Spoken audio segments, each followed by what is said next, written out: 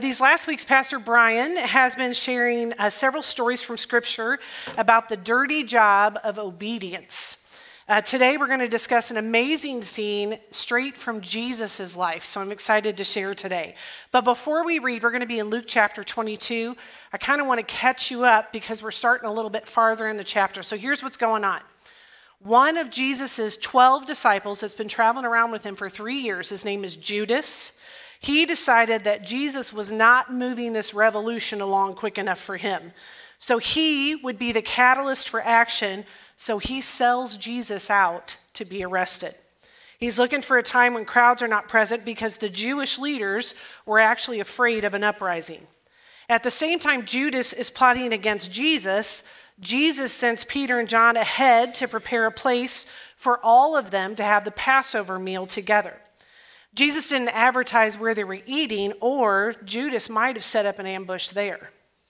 During the Passover meal, Jesus urges and exemplifies servant leadership, a trait that was as uncommon then as it is now. During the Passover meal, the disciples start to have this conversation about who's the greatest.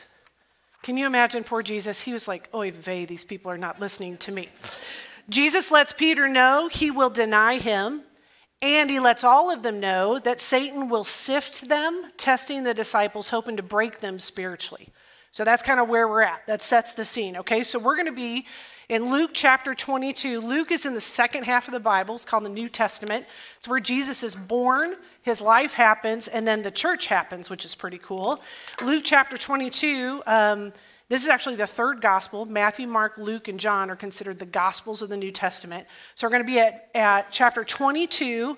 Chapter 22 will be the big number, and then we're starting at verse 39, which is the little number in the sentences, okay?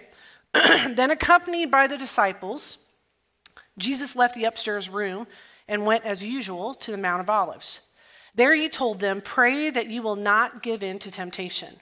He walked away about a stone's throw and knelt down and prayed, "Father, if you are willing, please take this cup of suffering away from me. Yet I want your will to be done, not mine." Then an angel from heaven appeared and strengthened him. He prayed more fervently, and he was in such agony of spirit that his sweat fell to the ground like great drops of blood. At last he stood up again and returned to the disciples, only to find them asleep, exhausted from grief. "Why are you sleeping?" he asked them. "Get up and pray so that you will not give in to temptation." Okay, so let's look at this together. We're starting at verse 39. Jesus and the remaining 11 disciples leave the upstairs room after the meal, and Scripture says, and they went as usual to the Mount of Olives. So as usual, that's kind of interesting. This is a normal location for them to go and pray, a place that Jesus would talk to his Father. You know, sometimes they even camped out there. They would sleep there overnight. Jesus would go there for refuge and respite and rest. And on the Mount of Olives, they would go to the Garden of Gethsemane. So if you're a note person like I am, there's sermon notes in your bulletin if you want to take notes. And this is the first blank. So in the Garden of Gethsemane, it translates from Hebrew to English as olive press. That's what Gethsemane means. What an appropriate place for him to pray, because he's feeling all this pressure right now. He's literally being squeezed and crushed. So he's praying in the olive press. That makes perfect sense. Jesus instructs them to pray to not give in to temptation. He acknowledged his sadness, that he was struggling, and he asked them to keep watch. He knew that they would be tempted, and with temptation comes tests and trials, and they needed to shore up strength to be ready. Prayer is the antidote that turns temptation from a trial to a test, and with God's help, we can successfully pass that test. So it says Jesus moves a stone's throw away from his guys to gain some privacy. It's obvious that he's really struggling. He's having a hard time. Our scripture today says he knelt down and prayed, but the original Greek would have said he collapsed in his anxiety and poured out his heart. That reads a little different than he knelt down to pray, doesn't it? And you can feel that. I certainly can relate with that. We know the characteristic of Jesus' walk was his relationship with his Father. Number one, Jesus spent large amounts of quality time alone with his Father. Number 2, he did only what he observed his Father doing. 3, he came to conclusions only through consultation with his Father. And 4, he spoke only what he heard his Father guiding him to speak. And it's in the midst of that relationship that we see Jesus literally collapse to the ground to pour out his concerns to his Father. He knew his Father as his mentor and his encourager and his strengthener, and that's who he was going to. And you know what? Even Jesus had sleepless nights. He was dealing with all kinds of feelings and emotions, confusion and fear and anger and loneliness and doubt. Historians estimate 3 hours of intense, agonizing prayer passed. 3 hours. We know that Jesus was fully God and he was fully human. He was in such a condition mentally that he actually asked his Father to consider possibilities other than the cross. Think about Jesus in such mental turmoil and emotional pain. How did he, being 100% God and 100% man, become so troubled? Verse 42 says, Father, if you are willing, please take this cup of suffering away from me. Yet I want your will to be done, not mine. So cup of suffering, what does that mean? From the Old Testament, the cup was the full, undiluted wrath of God towards human sin. The cup contains God's righteous fury against all the sins for all the world for all time. Can you imagine being judged for every sin of every person who ever lived?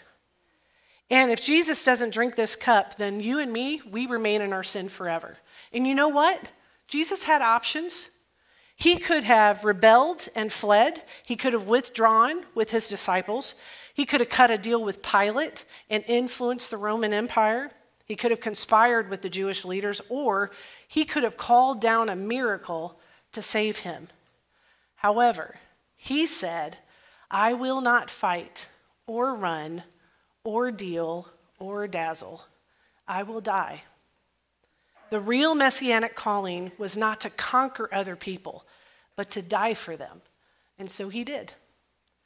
Verse 43, then an angel from heaven appeared and strengthened him. He prayed more fervently, and he was in such agony of spirit that his sweat fell to the ground like great drops of blood. Can you picture this scene? I recently have been reading a book called Walk With Me by Hal Perkins, and he described it this way. Jesus was desperate.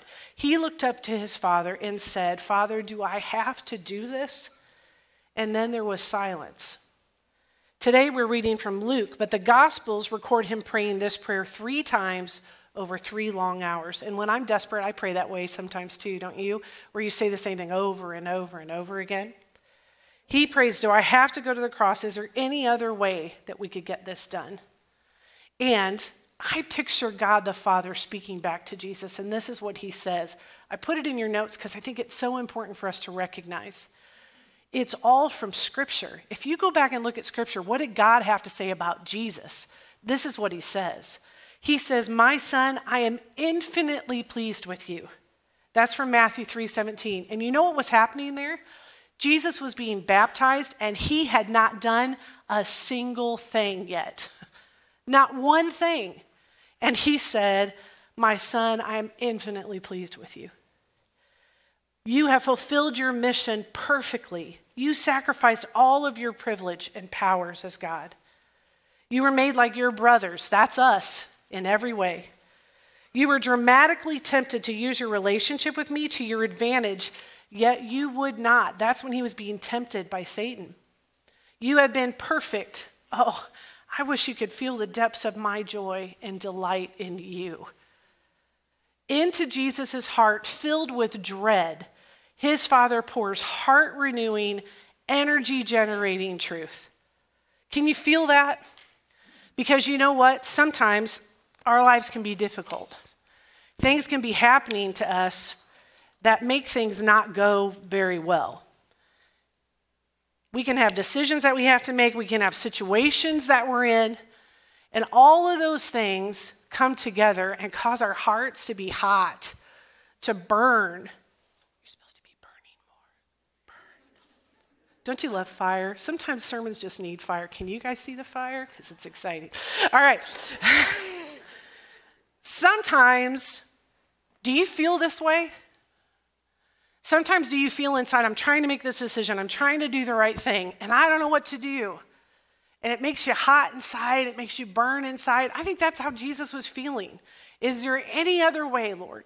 Is there anything else that we could do? It's okay, Mom, I'm gonna get it. And so God comes along, and with his cooling presence,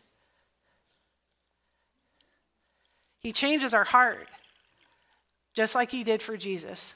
My brother was a bit of a pyro, so it makes my mom nervous sometimes. As I picture Jesus in the garden, I hear God the Father whispering gently and compassionately to Jesus' pained, hot heart.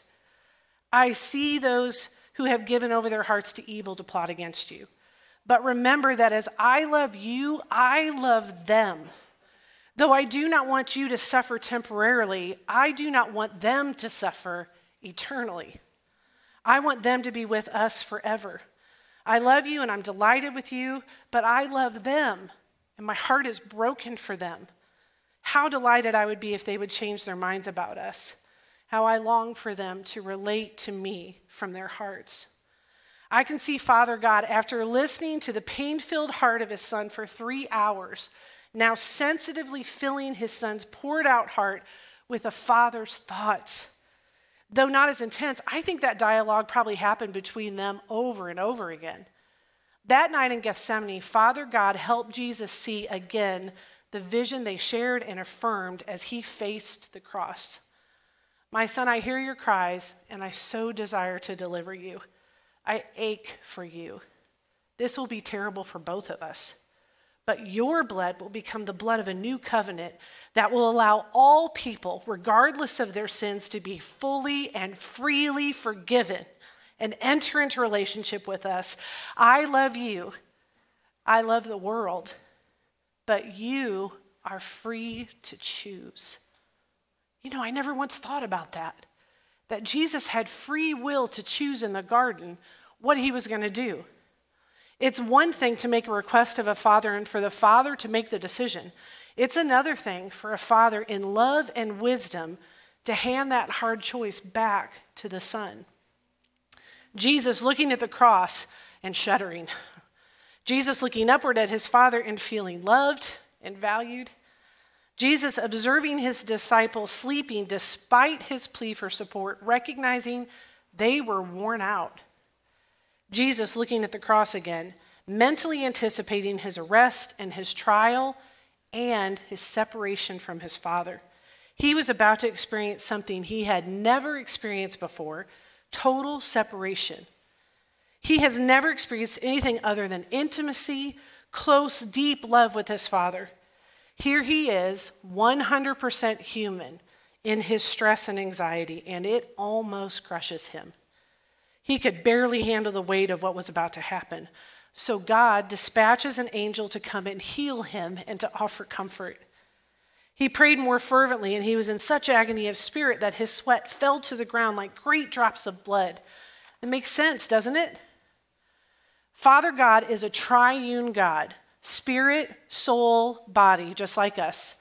Our soul is made up of our mind and our emotions and our will is defined as our desire. And at the garden, the Son's will and the Father's will were not the same.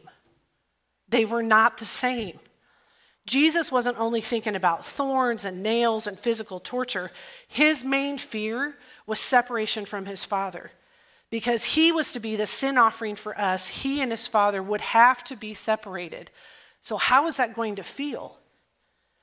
As Jesus lingered in his Father's presence, compassion for his disciples and his enemies and for every person's eternal well-being, that's all of us, flowed through his spirit-led heart. He looked forward to millions of redeemed ones, joyfully singing and dancing, experiencing the goodness and the glory of God. Gradually, the emotional pain subsided, no more shuddering, and the blood-like sweat dried. No longer did Jesus pray, "Let this cup pass from me." Now, with spirit-strengthened resolve, Jesus speaks, "Not my will, but yours be done." And this was the last temptation of Jesus Christ, to abandon his Father's will for his own will. I think the purpose of the garden was absolute surrender. The perfectly wise Father only influenced. He did not control his Son in this crucial moment. And the result, Jesus saw and chose the Father's will. Our Heavenly Father has declared that we are free, and we have no choice but to make choices. If Jesus had no choice, he would not have been like us, nor would he have represented us. Based on what we know about Jesus' relationship with his Father, I believe that in Jesus' hour of supreme need, he poured out his heart to his listening Father. And in response, the Father planted good seed into an open heart and reinforced the Son's determination to complete his mission. So Jesus began his Gethsemane prayer in agony, and he finished it with clarity. So what happened? What brought about this change? Number one, he was overwhelmed to the point of death. The Son of God poured out his heart to his Father. His wise Father patiently listened and compassionately responded. And the Son was resolved and strengthened with holy, courageous obedience to embrace the cross. Do you feel the heart of the Father for Jesus? Do you feel the heart of the Father for all of us? Can you imagine the tearing and ripping of his heart as he simultaneously observed Jesus' pain and all of our need? Do you feel the heart of Jesus for his Father? Do you feel Jesus' heart for us? Do you feel the terrible tension of his heart, ripped apart by this agonizing decision, torn by dread of the ultimate suffering on one side and profound love for his Father and all of us on the other side? So now Jesus invites us to be involved in this eternal mission that he and his Father share, this dirty job. When we realize the cost and ask him, should we sacrifice? Should we suffer? He meets us in our Gethsemane, and he helps us see the eternal benefits to everyone involved. There he helps us say, "Not my will, but yours be done." In the New Living Translation, which is what we read today, it reads, "I want your will to be done, not mine." This is a prayer of resignation. Yield as God yields. Let it be as God wills, and God will it for our best. Be perfectly content to leave the result of your prayer in his hands, the one who knows what to give, how to give, when to give, and also when to withhold. His is a persevering prayer. The disciples had failed. Jesus, after winning the victory over himself, returned to them only to find them fast asleep, exhausted from sorrow. The impact of Jesus' own agony of heart transmitted itself to them. And while they barely fully realized the implications, they knew he was soon going to be arrested. And the full extent of that realization was just wearing them down. On the Mount of Olives, in the Garden of Gethsemane, Jesus was honest and humble and transparent and vulnerable and persistent and obedient and resolved. All markings of this dirty job of helping other people be reconciled to Father God. Jesus had free will in his decision, and we have free will in our decision. I want your will to be done, not mine. Now, this is different than accepting Jesus as your Savior. You know that, right? Because Jesus as our Savior, we recognize that he laid down his life not only in the garden, but on the cross. He saved us from our sins with his action and his power. I want your will to be done, not mine, is accepting him not only as Savior, but as Lord of your life. It's saying, I no longer want to play tug of war with my life anymore. I want your way, God. It's putting God, the Father's will, above our own, just like Jesus did.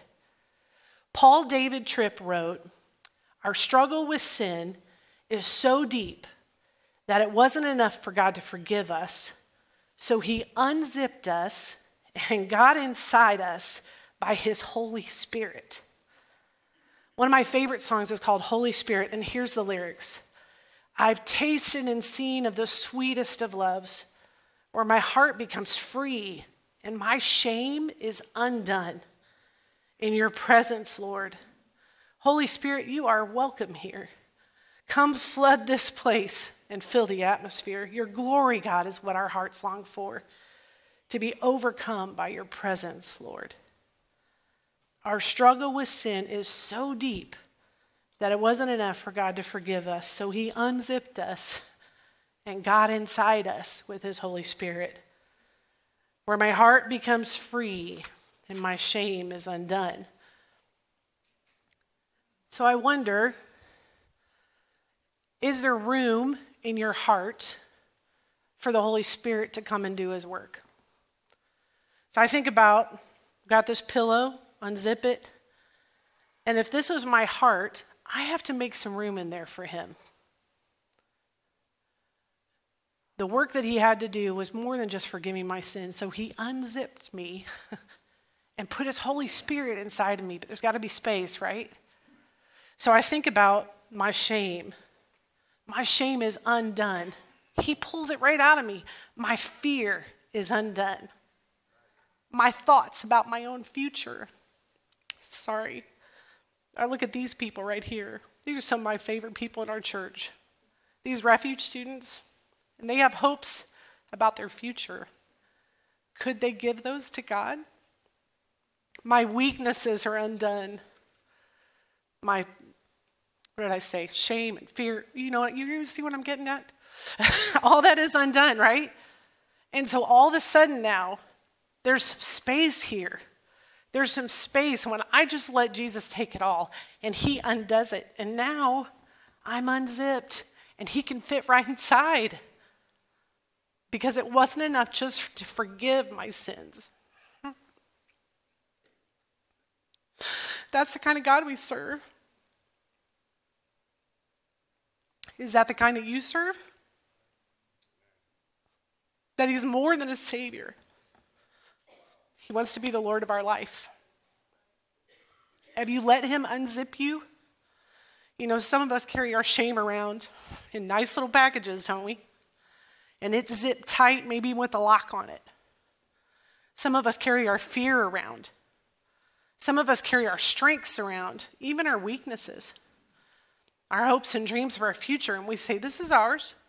It's zipped tight. This is what I'm carrying around. Where God says, man, if you'd unzip that and make some space for me, boy, I could do something really neat in your life. And I could give you hope about your future if there was just some space for me. Just some space. Our struggle with sin is so deep that it wasn't enough for God to forgive us. So he unzipped us and got inside by his Holy Spirit. My friend shared that with me, and it's wrecked me all week long. Because at one point in my life, I did unzip, and I let God have all of that. And you know, that's a fight for me, because at different times in my life, there hasn't been space again. I don't know about you, but I can fill my space up with all kinds of stuff. Lord, you can have that space, you can have that room, but now I'm just going to go ahead and take this back because I like how that feels over there, and then I'm just going to need some space over here. I'll just take care of that. Do you ever do that? Where you take stuff back? You've given him room, and then you take stuff back. So maybe this sermon is just for me today, and you know what? That's okay.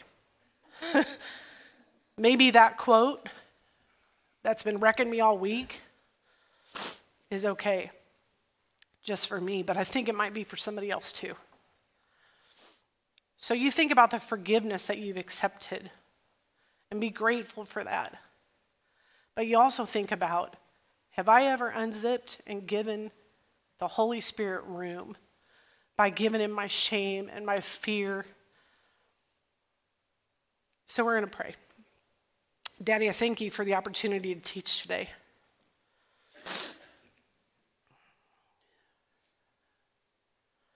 I thank you, Lord, that at one point in my life, Your Spirit spoke to mine so clearly that I gave you my sins. And I said, Lord, will you forgive me? And according to Scripture, you say you will. And so you did. And I thank you for it. A little later down my Jesus journey, I figured out that you might want to have more of me than just my sin. And so I gave you my future, and I gave you my finances, and I gave you who I was dating, and I gave you what I was going to do with my life. And God, I thank you that you, because of me making space like that, you crawled right in. Your Holy Spirit has been so near, and I thank you, God. But I also repent of the times when I've stuffed my own stuff back in your space. I've done that sometimes unknowingly, and I've done sometimes just blatant, where I wanted that space back for myself. And so, Lord, I repent of those times, and I ask you to forgive me. But I wonder, God, right now, if there might be somebody in this room who would say, I thank you, Lord, for your forgiveness, but I need for you to unzip me and crawl right in. I need for you not only to become my Savior, I need for you to become my Lord. And what we've seen, what Jesus did in that garden, where he fought and he wrestled with you and he prayed and he cried and he was in great anxiety and anguish about what he was going to have to face next. And yet he said, not my will, but yours be done, Lord. And so today I pray that somebody in this room, somebody watching online might say, not my will, but yours, Lord. And they might allow their heart to be unzipped and stuff to be pulled out, their shame and their regret and their fear to be pulled out of their heart so that there could be space for the healing presence of the Holy Spirit. Thank you, God. Thank you for how you love us and how you know us each so uniquely. Because my fear and my shame doesn't match the person sitting next to me. They have their own. But you're big enough for all of it. So thank you, God. We love you today. We're trying awful hard to live how you'd like for us to live. And we thank you for your help with that and how you're encouraging us and maneuvering us through life. And sometimes when we think that we've got it all together, help us to remember this scene from the garden where your very own son, literally 100% God and 100% man, said, I'm not quite sure I want to do this. Help us to remember that it's time for us to pray and it's time for us to put our will under yours. Thank you, Lord. Thank you. In Jesus' name, amen. We have the privilege today of taking communion together.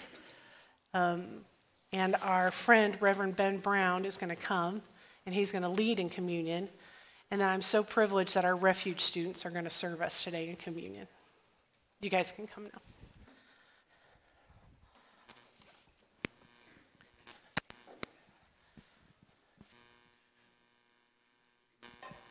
Jesus said, Father,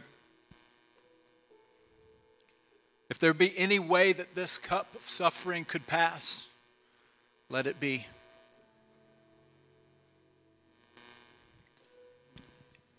And the older I get, the more that I'm convinced that all of life comes down to one question. The question that all of us who have ever existed will have to answer. Is God good?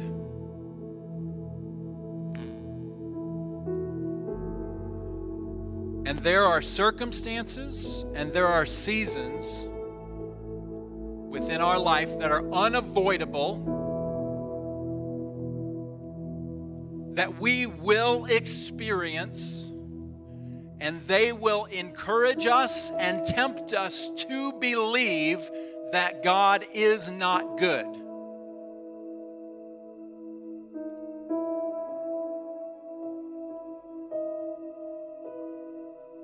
And when Jesus says, whoever believes in me will not perish but have eternal life,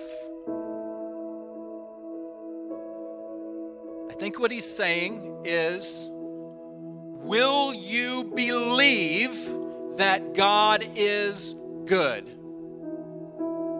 And will you believe that the way you experience God's goodness is not by having every season or circumstance in this life go perfect for you, but rather, will you believe in the person of Jesus Christ, and through the person of Jesus Christ, experience God's goodness? I also believe that these cups of suffering are not intended to be loved or enjoyed. That is not God's desire or plan. That is not God's purpose in this. Jesus himself did not want the cup of suffering.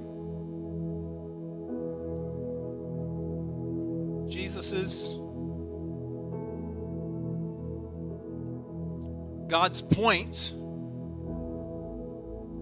was demonstrated in Jesus when Jesus said, Father, though I don't want this cup, I am willing to abandon my will and to take your will, because I trust that you are good.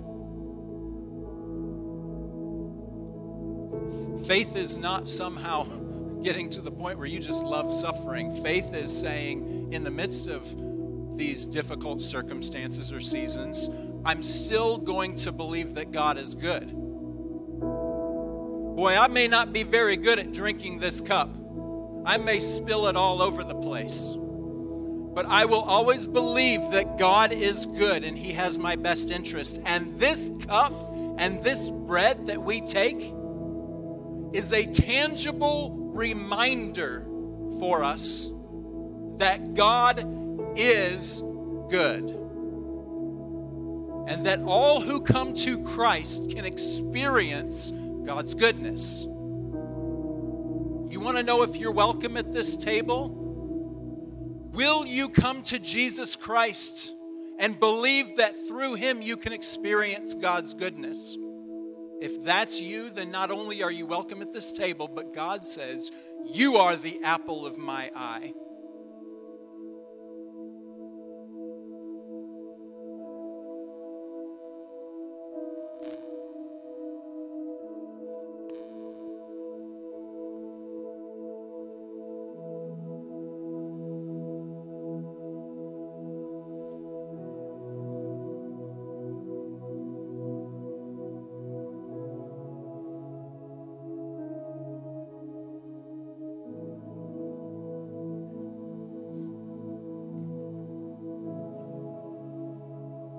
This cup and this bread are given for the entire world. But only those who will come to Christ will experience its blessing. Will you come to Christ today and through Jesus experience that God is good? For on the night that Jesus was betrayed, He took this bread, and after giving thanks, He broke it, and then He gave it to His disciples, and He said to them, take this bread and eat it, all of you, for this is my body, which is broken for you.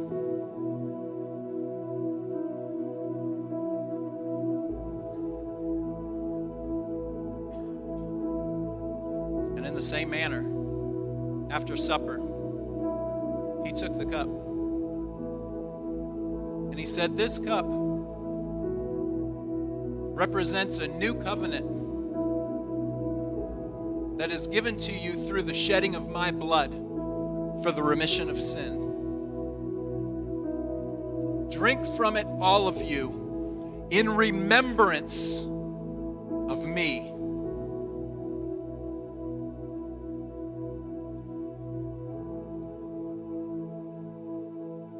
For as often as you eat of this bread and drink of this cup, you do proclaim the Lord's death until he returns. And church, that finish line is coming day by day, day by day, day by day. That finish line is coming, and Jesus Christ is returning. Amen.